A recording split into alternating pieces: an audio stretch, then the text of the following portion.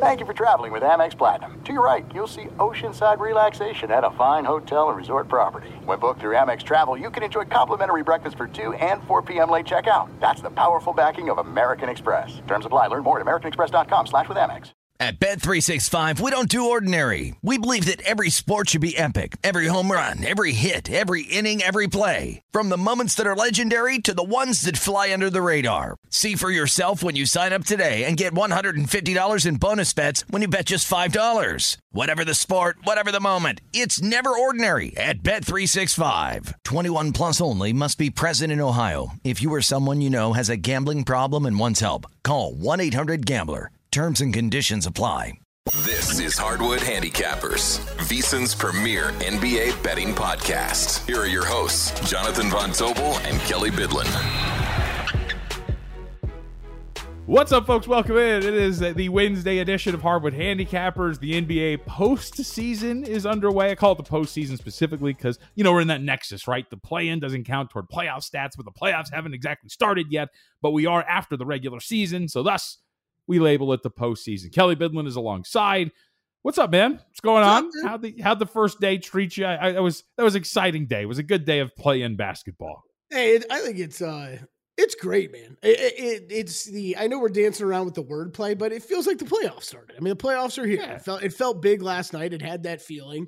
It is really weird with the stat stuff. Like, just that these stats disappear. Like if you drop 68 in a game tonight, it never happened 2 years from now. Yeah, just doesn't count. Yeah, us bettors, you know what I mean? Obviously, all you keep seeing on Twitter and people talking about, it's unders have hit 11 to 13 to the play-in games, and you're like, oh, okay, so we're keeping track as bettors, right. but nobody's keeping track of regular NBA statistics. Got it. Yeah, I was laughing because somebody, I can't remember what the betting stat was. I think it was the 7 seeds, right? But somebody phrased it as in the play-in era, the 7 seeds are undefeated at home. In 4 games. Yeah. What have we done? Era of 4 years? Is that what we've been at? Right. Because is this the 4th year, right? 4th year? I think technically it's the 4th if you include whatever they did in the bubble. Right. Yes. And because remind me if I think that's a good point. So this is probably the 3rd year of the official play-in. Correct. And also in the bubble, if I think I have this right, they included more teams, right? Well, I don't even think they included more teams. I think the format was different, if I remember correctly, in the playoff bubble. Regardless, the big difference is playing at home as opposed to in an empty vacuum stadium over there in Orlando. So that is really the big difference. But I for some reason they had to finish out the regular season. Yeah, they played 8 games. I forgot about that. Yep, they played 8 regular season because remember the Suns went 8-0. Yeah, and everybody was freaking out because it was like, oh my god, the Suns. And actually, it's funny. Now that we're talking about this, I went back to bizarre. Now, thinking back to it, it's so weird. There's part of me that feels like this was just yesterday, and part of me that feels like this was 20 years ago, right? Oh, dude, it's crazy. I think we made the joke on one of the most recent episodes. There are times where I'm just maybe a week going back to just being locked in my house and not being able to leave would be kind of cool. There was a certain peace that I had and just sitting at home and having to do absolutely nothing except for start drinking at 10 a.m. because why not? You're not going anywhere for 2 months. You know what I mean? I always think about the errands, the normal day-to-day BS errands that you have to run where you're like, oh man, I need to go to the dry cleaner. Oh, dry cleaner's closed. Been closed for a year. Can't do that. Oh, you know how many walks, especially with somebody as a small child, at that time, I only had my oldest. He was 2. You know how many walks we went on as a family? I don't think I've ever gone on as many walks. Walk, yeah. Yeah, dude, it's ridiculous. But no, it was great. It was great. And a lot of puzzles too. A lot of puzzles were done during the pandemic. I don't think alcohol and puzzle sales must have been way up back in 2020. God, yeah. The booze business was booming. That's for sure. Absolutely. Booze, the dispensaries out here, man. Those things were cash cows. Are you kidding me? Right. And nothing else to do. But we have playoff basketball now, or postseason basketball. So we've got 2 games later tonight. And we can start with, I think, the more interesting one. Sorry to Toronto and Chicago, but I'm not looking forward to having to watch that thing. I will, but I'm not looking forward to it. I am looking forward to Thunder Pelicans. So let's start there because we're looking at this now, and this number's pretty much 5.5 across the board. We'll see if anything changes from there. But I am interested. If this gets to 6, you might get me in here on the Oklahoma City Thunder. Okay. I'm not sure if this number should be this high in favor of New Orleans. you, if you're the Thunder, do have some choices at your disposal to handle a Brandon Ingram. Lou Dort is a really good defender. Will likely match up with him, so Dort should be able to handle that matchup against Brandon Ingram. You have Shai Gilgeous-Alexander. He'll be taking on Herb Jones, so that'll be a fun thing to watch too. And they're a pretty good defensive team, Kelly. Like, I don't think we should sleep on it. Like, they're a top 12 defensive team, good half-court defense, good transition defense. Thunder aren't terrible. So, again, not a strong play. If it gets to 6, that'll be my buy point. We'll see if we get there, but I actually didn't really have a lot on it. So I want to flip that to the other side of the ball here. This is where it concerns me, and I'm not doing anything with this game tonight. Yeah. I would actually, at the opener of like 4.5, it was a pretty heavy lean to the Pelicans side to me. Now where that kind of number sits at now, I really have no interest, and it was really only a lean before. The other side of the ball is where it fascinates me a little bit more. Well, there's a couple big things, right? It's how do the Thunder handle Valanciunas, and do they go so small that Valanciunas ends up getting forced off the court, and on the other side, how do the Pelicans decide to throw multiple guys at SGA, and it's just, okay, we're going to take SGA out of this game as best as we possibly can, and whoever else beats us. I just can't imagine playing the Thunder and that not being your strategy at this point in the year defensively, right? Like it's just what this guy has done all year long, and especially getting to the free throw line, right? It's like, don't let this guy get into the paint, drive, and make contact. Like, you got to force him to stay out on the perimeter somehow. And I know it's tough and easier said than done. He averaged 33 points against them. Like he was pretty good. Yeah, no, I think in this one game, win or go home. I think you got to sell out more on that side of things. So I think there's some really, to me, I don't really have the answers. That otherwise I'd be betting this, but I think there's some really intriguing matchups in this game, and that's why it's going to be fun to watch. Oh yeah, and I also, so part of the thing that has me leaning in the Thunder direction, and I do have some evidence to support this, but I think Mark Daigneault's like a really good coach, and I do think that finally now, right, high leverage basketball where there's going to be adjustments and schemes and everything, coach is going to have a little bit more impact on. I feel like we're finally going to be able to start to give Daigneault some credit because he's just been out there developing guys and they've been really competitive and he's shown that he can be a good coach. But I'm really interested to see what Daigneault brings as a head coach now in like a high leverage playoff setting and what that's going to mean for Oklahoma City. Because I like him as a coach, and I have a feeling that he's going to be awesome in these settings. And now we're finally going to get one with him. Yeah, I would say I'm still getting a feel for him. So yes, these are the type of games you want to see, right? You want to see those kind of guys in, and coaches and players, right? So I'm talking about SGA. I think if you are, Lou Dort, Jalen Williams, Josh Giddey coming into this game, you've got to know, like, this game probably rests on your shoulders as much, if not more, than SGA, because you got to know those guys are going to probably do multiple things to give SGA different looks and get the ball out of his hands. Hey, you got to make buckets. Like, you got to supply some scoring for this team. Yep. So the one of the things that, and I was looking around, I got to double check to see exactly what the number is for him. The other angle here, and I brought this up briefly when we talked in our Monday preview, and that was podcasted as well. So if you haven't listened to that, you can go back and check that out too. Which was a player prop. Brandon Ingram assists was the one thing that potentially I had circled here. Ingram has been great since February 1st. He's been averaging 6.5 assists per game. And by the way, the market's starting to show an adjustment there. His assist prop is set to 7.5 now over at DraftKings. Shaded to the under ever so slightly at about minus 125. But Ingram's been great. And if you look at his last 12 games, he's averaging just about 8.5 assists per game. He's been so freaking good facilitating. Dort's going to be on him, so I would assume he's going to get the ball out of his hands a little bit more often. Thunder aren't really a great off-ball defense either. If you look, and one of the indicators you can get in terms of off-ball defense is opponent assist rate, right? Because the guy with the ball is assisting on guys to make shots, so thus off-ball defense, an indicator that it's not really going to be that great. Ball movement's part of it, but off-ball defense is a really big part of it. Thunder very much in the bottom fifth of the league, bottom five, I should put it that way, in terms of opponent assist rate. So it shows you that off-ball defense has kind of been a little bit of an issue for them. So I wonder if Ingram's going to be able to go over that. I was hoping for 6.5 on the assist prop. It's 7.5 now, so I have not bet it yet, but Ingram over assists was something that I had circled from a player prop standpoint. Okay. Yeah. I think that the market's kind of caught up on it. I think you were all over that, when you were tossing that out like a couple weeks ago. But yeah, man, when some of these props start showing up on, like, did you catch how many people were on Sadiq Bey like over 9.5 points yesterday? Like it got. Did he go over the first quarter or the first half? I think it got over the first half, right at the end of the second quarter. It just kind of cracks me up though when we hit it's very clear that the NBA playoffs are here, and so many people that haven't really been paying attention to the NBA come back around. It's like, oh, I don't think it's coincidence that everybody ended up on the same damn prop bet. So you get and that's why I will say this will be the I guess the pompous part of this podcast.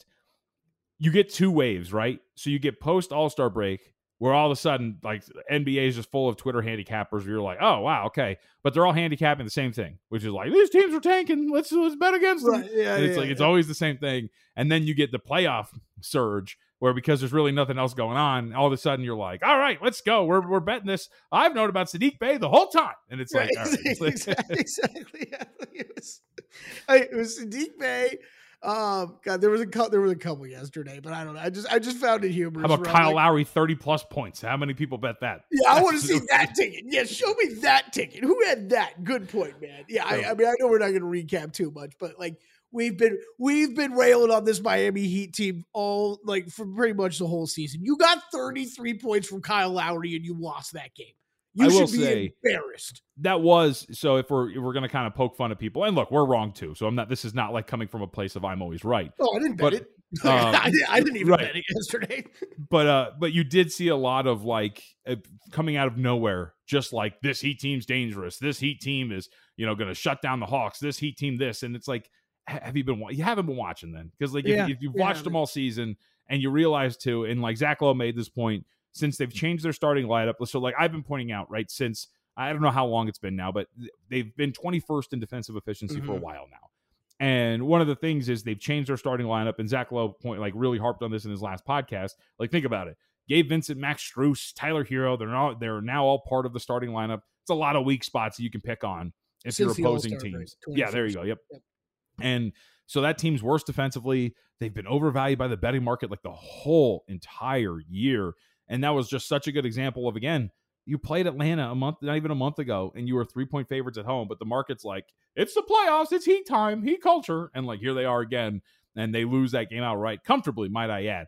Kyle Lowry did everything he could to get them back in that, but that was a comfortable loss for Miami, and another reason why just another overvalued team, man. But you get a lot of people who come in last minute, and they're like, this team was the 1 seed. They were shot away from the NBA Finals. They should be better than this. I don't remember who. Somebody said like, hey, the Hawks have been 500 since like November. This is ridiculous. Why? And it's like, yes, but since they last played, they both have identical records. Like they're the same carbon copy of a team. It was crazy. And look, that's the, I mean, if you're landing on this podcast for the first time, you're landing on two guys that have been very frustrated with the Hawks and the Heat all season long for different reasons. What did I text you? Tell the people what I texted you yesterday. Where's when they were this Atlanta team bet all season? Because this is what we thought they were going to be. Yes. This is the team that I bet on to win the Southeast Division. They should be better than Miami, and they wait until game 83 to show up. Like, thanks a lot, guys. And it's like them flashing all their shiny toys too, right? It's like, oh, John Collins stepping up and hitting big shots. Like there's Clint Capella dominating the boards. There's Trae Young running everything. There's Sadiq Bey coming off the bench and supplying big points. You're like, where have you all been? Where have all of you been? What has been going on here? I will say, what's going on with Trae Young, by the way? Because like, did you catch him like going off on some assistant? But no, do you know who that is? No, I didn't. All I saw was the cutaway. He's an assistant. He's Nate McMillan's son. Okay. How awkward is that? How is that so possible? He's still on the staff. And so not only is that awkward because your dad got fired, but now Trae Young's probably like, shut the hell up, dude. Like, I got your dad out of here. Yeah. What are you doing? Like, how is that possible? I did not know that last night. It would be such an awkward situation. Like, it's gotta be so weird. But yeah, apparently that's Nate McMillan's son. And then like, well, sorry, what is Nate McMillan's son saying to Trae Young then, right? That he thinks that Trae's ever going to listen to him. Like, to your point, right? It's like, why would you even go try to get yourself in trouble? That's all that's going to happen. I also can't remember. Yeah. Jamel McMillan, I believe is his name. Yes. Yeah. And, that is insane. That is insane. Like the TNT cameras caught that at the perfect moment. Like Trey is literally, I think he just hit a shot too, right? Like they hit a shot going to a timeout, and he's like, I'm like, why does Trey Young look like absolutely furious on the sidelines right now? Can you imagine if he actually pulled what we just did? He's like, couldn't do it for my dad, huh? Like probably just like hit him something with that, like right at that moment. That would be hilarious. Yeah, that was a weird dynamic. It's obviously like I didn't know that right away. I didn't watch it and go, hey, that's Sam McMillan's son. So I saw it, and then it was posted on Twitter like, hey, that's Jamel McMillan. And then you're like, really? That's such a weird dynamic. But I will say, should we be fast forwarding this thinking though to, okay, stay with me here, because anybody listening to this podcast last week would have caught the two of us stumbling over trying to figure out what the hell was going on with the Dallas Mavericks, because it was right when the news was coming down. And we were kind of zeroing in on, is this the Luka Doncic like FU game? Does this just turn into like Trey Young FU like Atlanta Hawks the entire like playoffs that he's in here? So I want to save this. I do want to, because as I told you before, we'll tease this to when we're going to talk about the Celtics-Hawks series. I'm kind of in on Atlanta. Okay. I'm kind of feeling it. Okay. But can I also point out, and this wanted to be my last Hawks thing, because we dovetailed nicely into this, but I did want to, we got to bring it back to New Orleans really quickly. Yeah, I am sorry. But no, you're fine. This is what we do. This is what we do. It's my fault though. But I will say that from a coaching standpoint, because this is what I wanted to get into, I do think you saw a little bit of Quinn Snyder in that win over Miami. I think there were like little things here and there where, like, so for example, Trey Young never really got free in all of those other games against Miami. But what were you seeing? You were seeing like double slip screens so that defenders were having to drop back, and Trey was actually getting free runs to like the middle of the paint so he could put up his floaters. Like the offense just looked like just that much more smooth, Kelly. And I think you're finally starting to see Quinn Snyder, who's a really good coach, maybe put his fingerprints on it. So I think that expands as we talk about Boston, Atlanta coming up a little bit later. But I think you were seeing a little bit of Quinn Snyder's fingerprints all over that team last night. And it was a really good win for Atlanta. We don't want to sell them short. Although, thanks a lot for not showing up for the first 82 games. If I got burned last night betting them +5 and they, again, did what they usually do, I was going to be very upset with myself, but they did not. So, go ahead. This is just like real, and I know we're going to hit on them again, but this is like looking at the box score last night.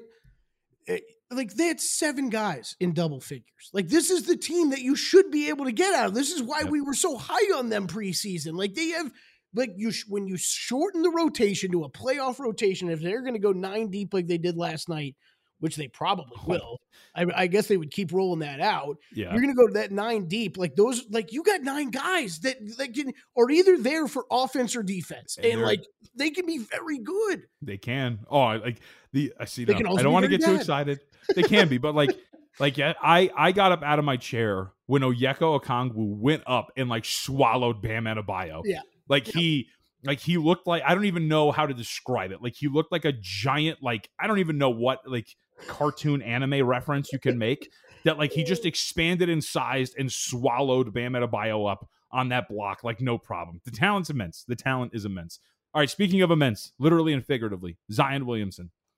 So tying this back to New Orleans Pelicans really quickly, we heard from Zion Williamson finally. And Zion Williamson, as we know, is not going to be available for the play-in round. And that would include, today. And of course, if the Pelicans win and move on to the next play-in game.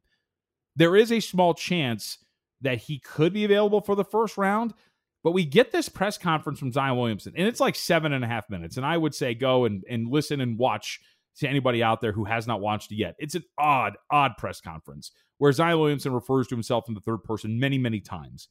But the takeaway is that essentially he's not comfortable mentally and or physically yet. Here's Zion during this press conference talking about his mindset and what exactly it might take for him to come back. If I feel like Zion, I'll be out there. Is it kind of shocking that it's taken this long? Is that kind of shocked you a little bit? I wouldn't say shocking. I would just say just the team and myself just being extra cautious so it doesn't happen again. What do you feel like you can do on the court right now? I pretty much do everything, but it's just a matter of the level that I was playing at before my hamstring, and I'm just a competitor. I don't want to go out there and be in my own head and affect the team when I can just be on the sideline supporting them more. Because, you know, as I know myself, if I was to go out there, I would be in my head. Like I would hesitate on certain moves, and that could affect the game. So that last part, I think, is the important part. I would hesitate on certain moves and affect the game. Yeah. So it sounds like he's not mentally comfortable pushing his hamstring, and I can kind of understand why, right? Because it's a soft tissue thing. He re-aggravated earlier in the year, but that's not what we're going to take away from this press conference, of course. Well, it's one of those. I'm going to pitch it to you this way, JVT. Selfish or selfless comments from Zion Williamson? Both. That's kind of how I feel too. Like, it's so like the third person thing doesn't help. It's kind of weird. And especially as I pointed out to you when we were talking about this off the air before you got started, one of the reporters kind of gives him an out and asks him, like, how do you feel like you? And he's like, Zion. So it's like, okay, whatever. I'm always very pro player. And so I always want to try to sift through and listen to like what they're actually saying. And so to your point, like, I think he's just coming out and saying, look, like, I'm just not comfortable pushing my body because it has been, I don't want to use the word fragile because it's got a negative connotation, but I'll use it for lack of a better term, fragile. And I want to be able to be there, but also be there for a while, right? Here for, the antithesis of the Drake thing, right? I'm here for a long time, or a good time, a long time, whatever it is. He wants to be there for a long time. So I think that's the takeaway. But it's just such a weird thing to go about it with the way that he was speaking. And also for the Pelicans to put him out there like that. So, like during shoot around, just like, all right, hey, here's Zion, guys. Like, it was such a weird thing. Okay, so here's my this has been, I listened to that whole little group interview thing, practice interview. By the way, nobody ever, like, this is for journalists out there. Interviews in gyms do not go well. Like when there's one guy, I don't care if he's 200 feet away, bouncing when he's dribbling a basketball. I love the background dribbling. And picks up. Like it's crazy.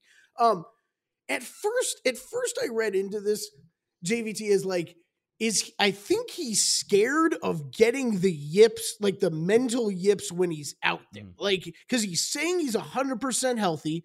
I think what he's literally saying is, okay, when he's got, ball comes into him, he knows what his off-ball movement is, ball gets dumped down low to him, he's about to go left, but he's got to see that guy out of the corner of his eye and spotted up in the corner, and he's worried about freezing in that moment and hurting the team in such an important area.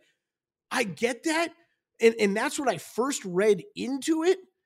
But here's my problem. If that's really what it is, then the Pelicans shouldn't be putting him in a spot to speak like this, right? This is where, because if that's what he's telling the doctors, right? It's, hey, I feel great. I feel 100%. I just don't, literally what it is we always hear these words from teams. And this is where I feel like it should be applied of where this guy's ramping up. Right? Well, then he's still ramping up. If he's not there yet, he's not there. Like that's in. I think Zion Williamson, this is where it gets tricky. I would think Zion Williamson is selfish enough to know that this team is better when he's on the court. Like I don't. So that's what I have a problem today, I think, with the Pelicans more than I do with anything Zion Williamson. Because if he's 100% healthy, you can't have him going into the microphone and saying things like this. Yeah.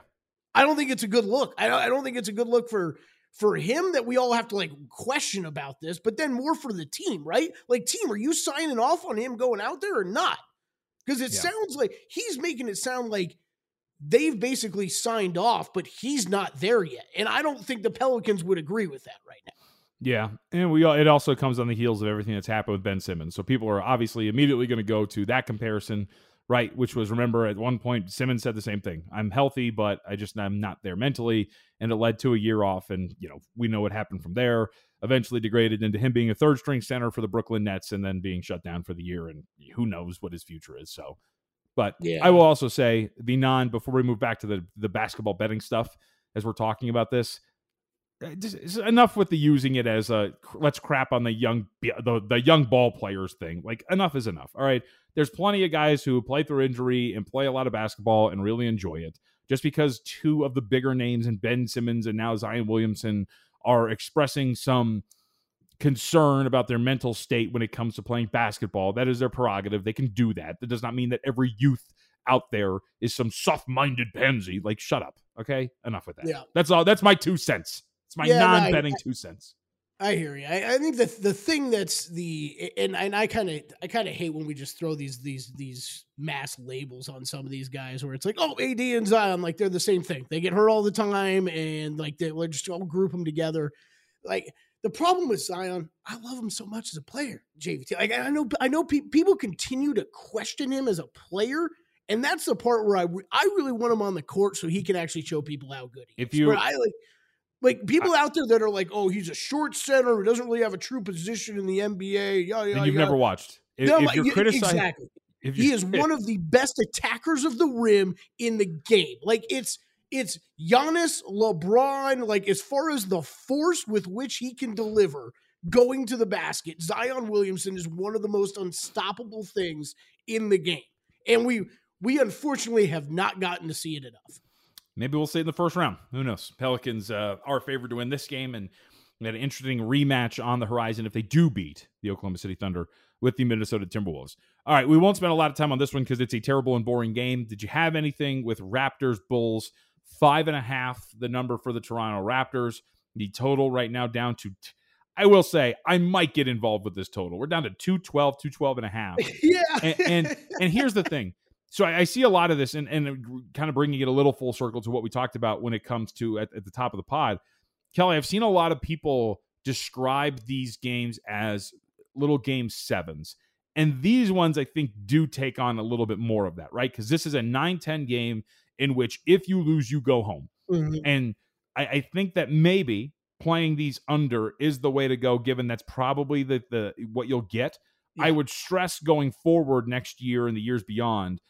Some thought the 7-8 matchups would play out like that, and I don't think that's the case. This could. This is a little game 7, but 212 and a half is really, really low. It's really short. We were Drew Dinsick was on with us on a numbers game this morning. We were talking about it's basically exactly what you just said. We were talking about. It's like, look, we know the unders have been hitting. We understand why the unders are hitting, but this is a really short total. We're talking about what, a 5.5 point adjustment now from the opening total. Yes. I mean, yeah, and I'm seeing 212s out there. Like, this is incredible. Am I really seeing a 212 and a 215? No way. Middle, let's go. It's got to be a stale number from Boyd that's up there. Yeah. That would be my heaviest lean would be to the over. The side I think is really difficult here. Like I lean Raptors, but yes. I think they've got the defenders to shut down, right? The best people, the key pieces on the Bulls. And their offense over the last 14 games has been awesome. Like it has really come along strong. The Toronto Raptors. Yeah, and it's the Bulls weren't as great the last week or two, but like the last couple of months, like they were playing better basketball too. So I don't know. This is a game I kind of immediately was like, I don't really think I'm gonna have any interest in betting this. It would be lean to the Toronto side, but I'm not super confident in that. I mean, Chicago 14-9. I think this from the All-Star break. Toronto 13-10. Like you're talking. And again, the defenses have been good on both sides. I understand that the total's low. I just think, we're at a point where it's hard to set much lower totals in the NBA than that, right? And I'm with you. It would be a lean over. And don't forget too, for anybody out there, this will take on a NCAA tournament type vibe at the end.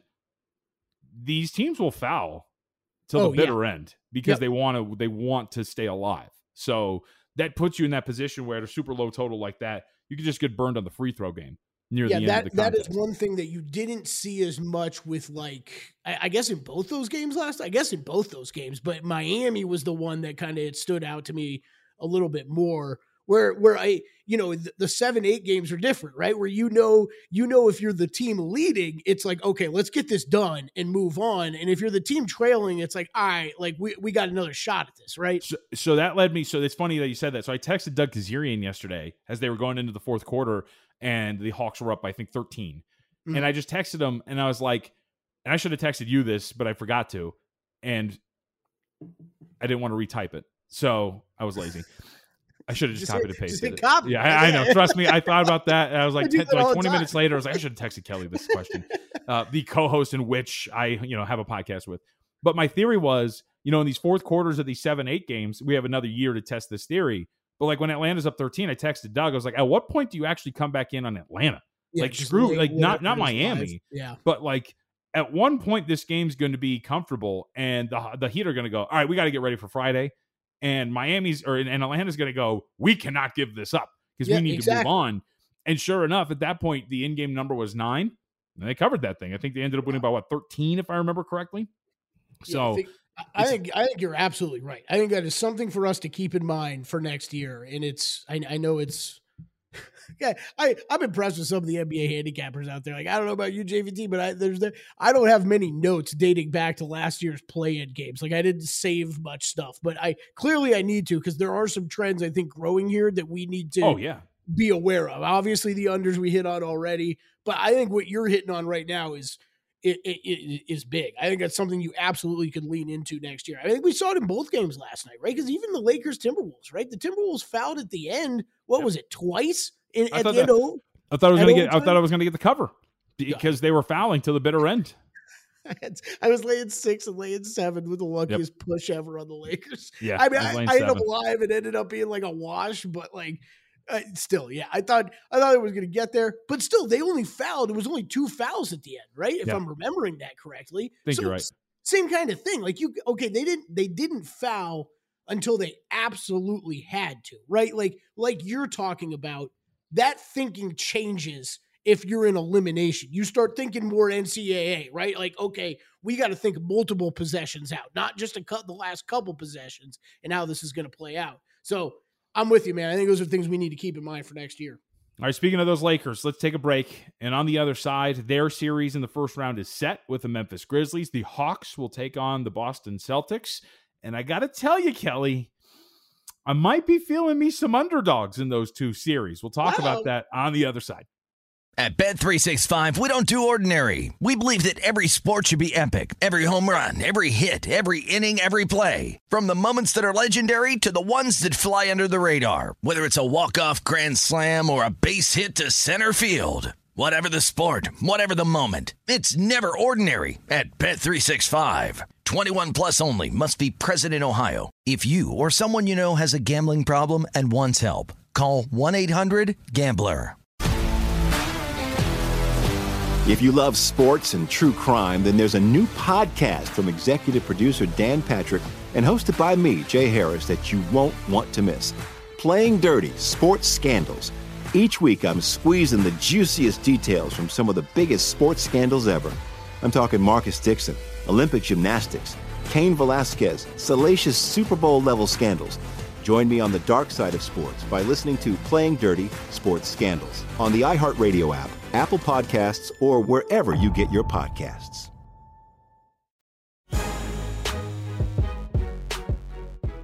Back here on Hardwood Handicappers, you want to go West Coast or East Coast first? Which series do you want to go first? Well, you always say West is the best, so let's start. Of course it is. Of course it is. As a West Coast guy, West Coast, best coast. All right, Memphis Grizzlies, Los Angeles Lakers, series opener, and this is I will, if I'm going to get crap for getting something completely wrong, I want credit for being completely right. When I was on with Gil, he asked me what the series price would be. I said Grizzlies minus 120, and it sure enough, it opened minus 125. So I get something right, but I won't get credit for that because we never do. So minus 125 plus 105. Dude, I don't even remember you saying that. What? That's just my memory. So you're not going to give me credit? I said it. Of course I'm going to give it credit. I'm sure you're right. I'm not doubting you. But even pull the sound. I'll give you the date. No, I'm just kidding. So, all right. I want to get your opinion on this first. So I wrote a big write-up. It's up on the website, up in our VSiN Playoff Hub, as I have called it. So go check that up on the homepage. It's got all of our series previews, and it's got our play-in previews as well. The Eastern Conference preview has yet to come because I'm actually going to rewatch Celtics Hawks as I've been with all of these series. So I have yet to get to that, but I have thoughts on it anyway. But Grizzlies and Lakers. I want your thoughts first. First blush, minus 125 in favor of the Grizzlies. Kelly is leaning in one direction. Yeah, I mean, I'm leaning Lakers regardless in this series, but I thought this price was going to be better. I thought it was going to be Grizzlies like minus 150, 160. You were obviously dead on. DraftKings right now minus 130, Grizzlies, Lakers plus 110. I don't really know. I think it's just going to be a game by game thing for me at this point. I don't really have any interest in getting involved before the series starts. I think I give a slight edge to the Lakers. I like them in the dog role here. I still think it's a lot to ask for this team. I mean, you got 4 games that you're going to have to deal with in Memphis. Man, I don't know. I think it's going to be a great series. I think the Lakers got a great chance of pulling out this upset. Steven Adams not going to be in there. I think we talked about this a lot on the pod already. I think that's going to be an issue down low for Memphis, dealing with this Lakers team. We saw it last night kind of play out that same kind of way without the presence of Gobert. I mean, the amount of rebounds that Anthony Davis and LeBron, I think it was 15 and 10. I mean, 25 rebounds between the two of those guys. If you're able to get those kind of rebounding numbers and attack the rim with those two types of players, I think this makes this team a lot more difficult to stop. And Jaren Jackson Jr. can only do so much. And I think, like you pointed out a lot during this year, I think he's just going to constantly be in foul trouble. He's a guy that the best defense he knows how to play is aggressive defense, and it leads him into foul trouble. I think we're going to see that a lot in a series like this when he's having to go up against guys like Anthony Davis and LeBron James, who are not only physical, but very savvy offensive players that can lead him into some cheap fouls. So I think there's that. I think absolutely on the flip side, I don't know that the Lakers have the perfect answer for Ja Morant and some of the things that the Grizzlies can do offensively. Wouldn't surprise me if this is actually a higher scoring series than maybe most think. But that's all I got, man. That's all I got. I really think this is going to be a good series. I think it's going to go 6 or 7 games. And I like the Lakers, but not enough at this price. Yeah, so I was to put some numbers behind what you're talking about here, right? When it comes to some of those points, because everything you hit on is everything I wrote up when it came to the series preview.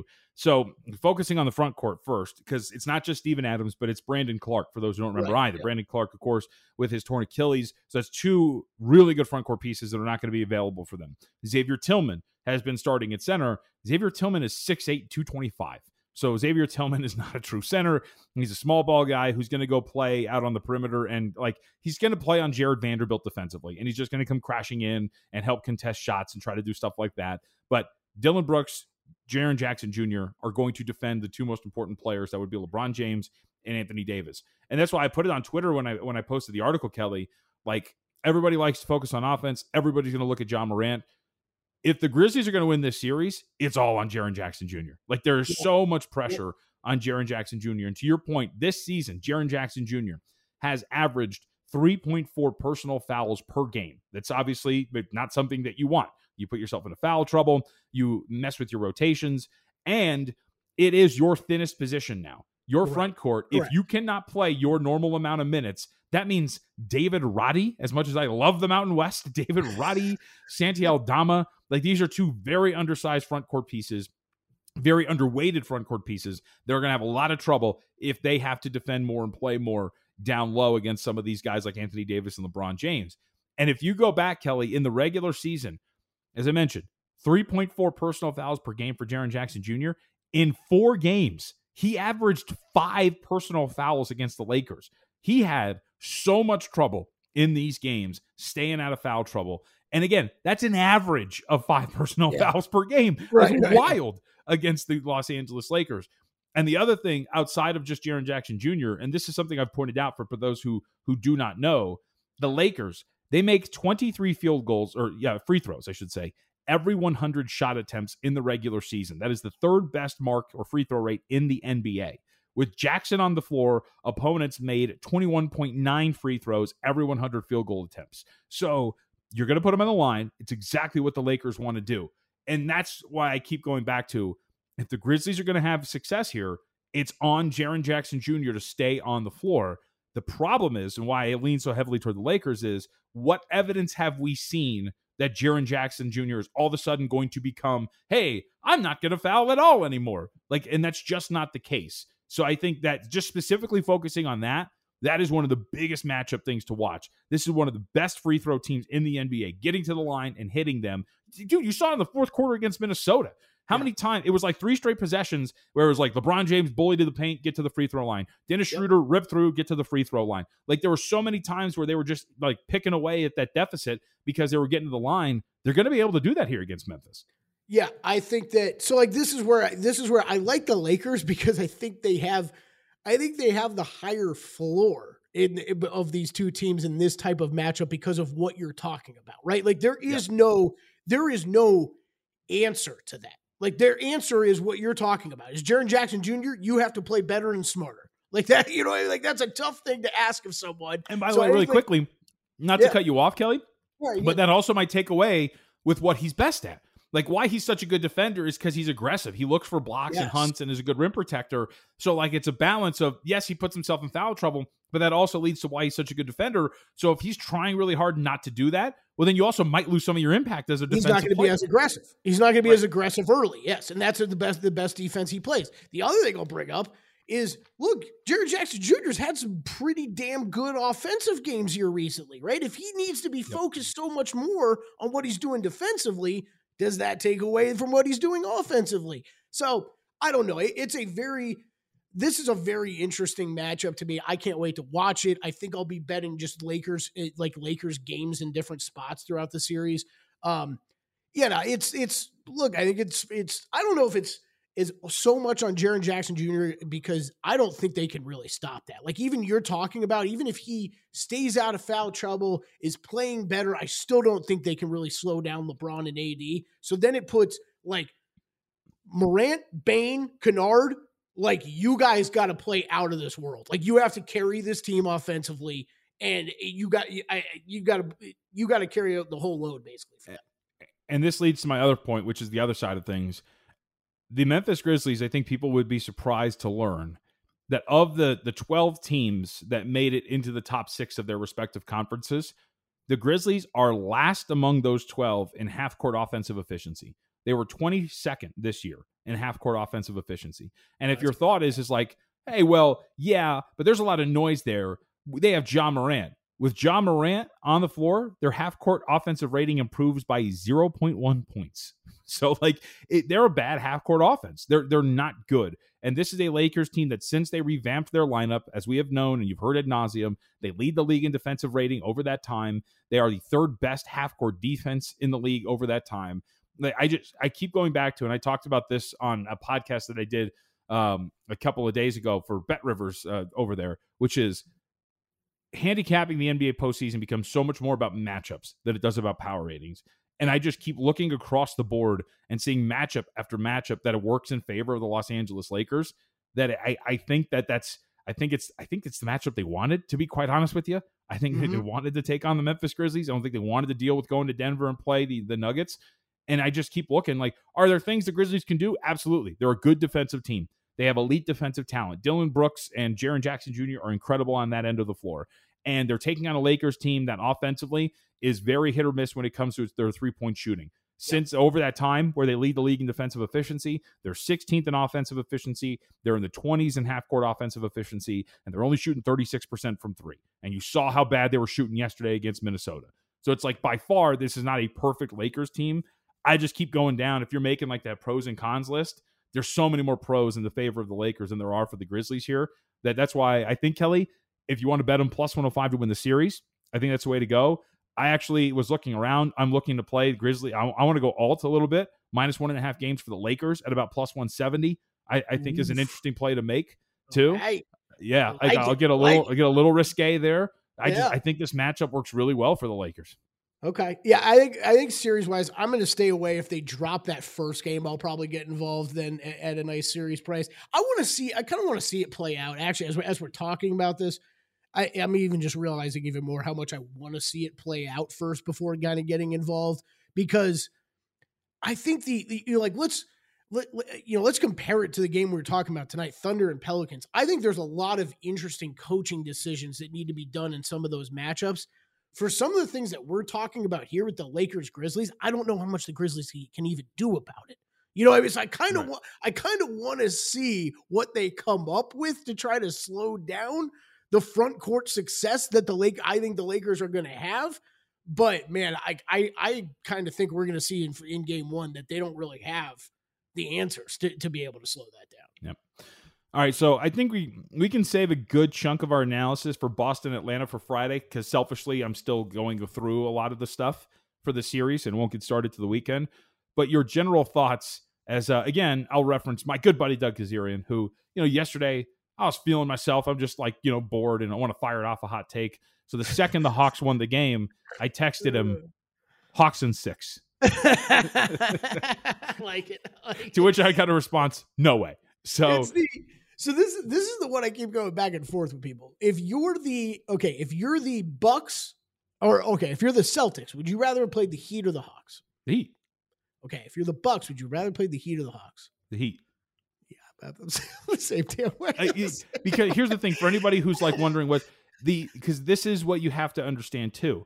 The upside, if the Hawks go into a series, yes, and everything hits for them, like you saw a small sample size of it against Miami. What happened in that game was the Hawks played to their potential. Yes, and that's part of the problem for them as an opponent. Because if Trae Young and DeJounte Murray and Bojan Bogdanovic and DeAndre Hunter and Onyeka Okongwu and Clint Capella, if they're all playing their best, that is a team that is a pain in the ass to deal with. They can rebound very well, they can score at a high level, and they have enough good defensive pieces to make your life difficult on the offensive end. And I do think, and again, I'm going to go rewatch, so nothing is official here.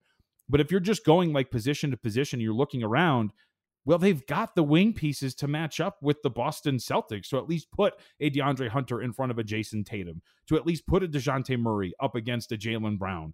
Like they have a big that can go head to head on the boards with a Robert Williams or an Al Horford. They go deep enough where Onyeka Okongwu is a really dynamic defensive piece against some of those bench units. Like I would not sleep on them at all. If you're thinking that the Celtics should go in there and roll to like a 4-0 series sweep, I do think that we have another thing coming. Yeah, I think the Celtics win this series, but yes, I think there's a better chance. Like, okay, let me try to find. There's a better chance this goes 7 than 5. Right. So to that point, Kelly, you can get 2.5 games at plus. Let me see, because I texted this to Stephanie Kamershack, our resident Celtics fan. Plus Hawks plus 2.5 games at plus 135. Like that. Okay. Like to me. So again, am I betting the Hawks to win the series outright? No. But do I think that there's value in plus 2.5 games at plus 135? I would say absolutely. Yeah. Yeah, I probably would too. So you're essentially saying they're not going to lose in a sweep and they're not going to lose in 5. Yep. Yeah, I think that is the most likely. I think the most likely series result is that the Celtics win this 4-2. I don't want to minimize the extreme talents that Jason Tatum and Jaylen Brown are, and that is you're right. At their best, those guys can match up well with them defensively. But over the course of a 7-game series, I do expect Tatum and Brown to kind of take over and wear these guys down.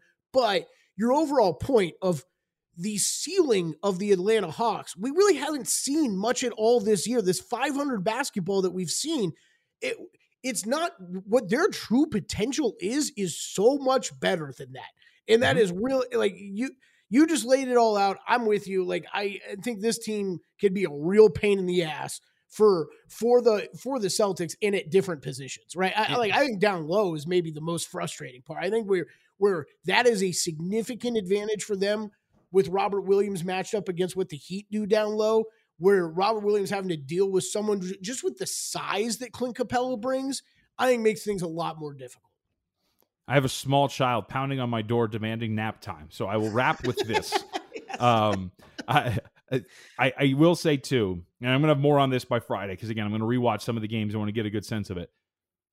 Remember that Boston is very reliant on their three-point shooting, like really reliant. Yep. Over 42% of their attempts come from three-point range. And all it takes, Kelly, is like a 3-game cold stretch. And all of a sudden, you're scuffling for offense. And I got to look, you know what? Stay with me here, because I'm going to pull this up right now.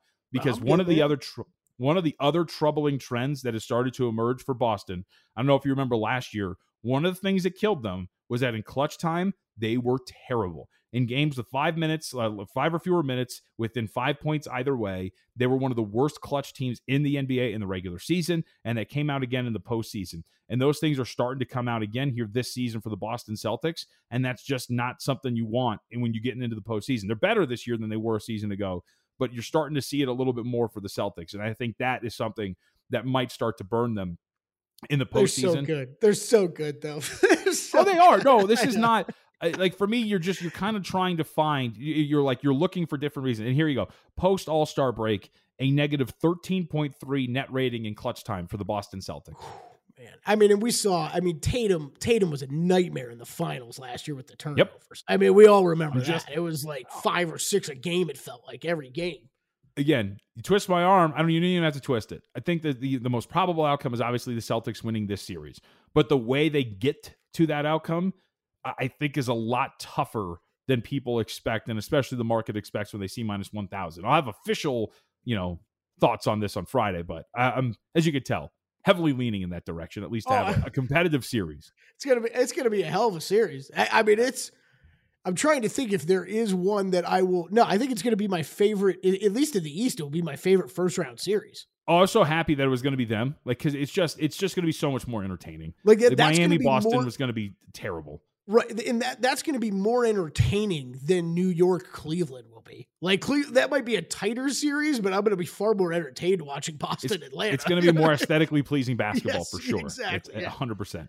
All right, so again, Friday we will be back here on Hardwood Handicappers, and we will be on Monday through Friday starting next week. My plan was to do it this week, but then Tuesday I got done with everything and it was already like 1:45, and I was like, ooh, we can't record a pod at this time. So we'll have that Monday through Friday starting next week. Until then, come back with us on Friday. We'll have more of a complete breakdown on what's going to happen for the Celtics and Hawks series, as well as looking ahead to the weekend that will be as game ones begin on Saturday. It's Hardwood Handicappers. Like, rate, review, subscribe, and we'll talk to you on Friday.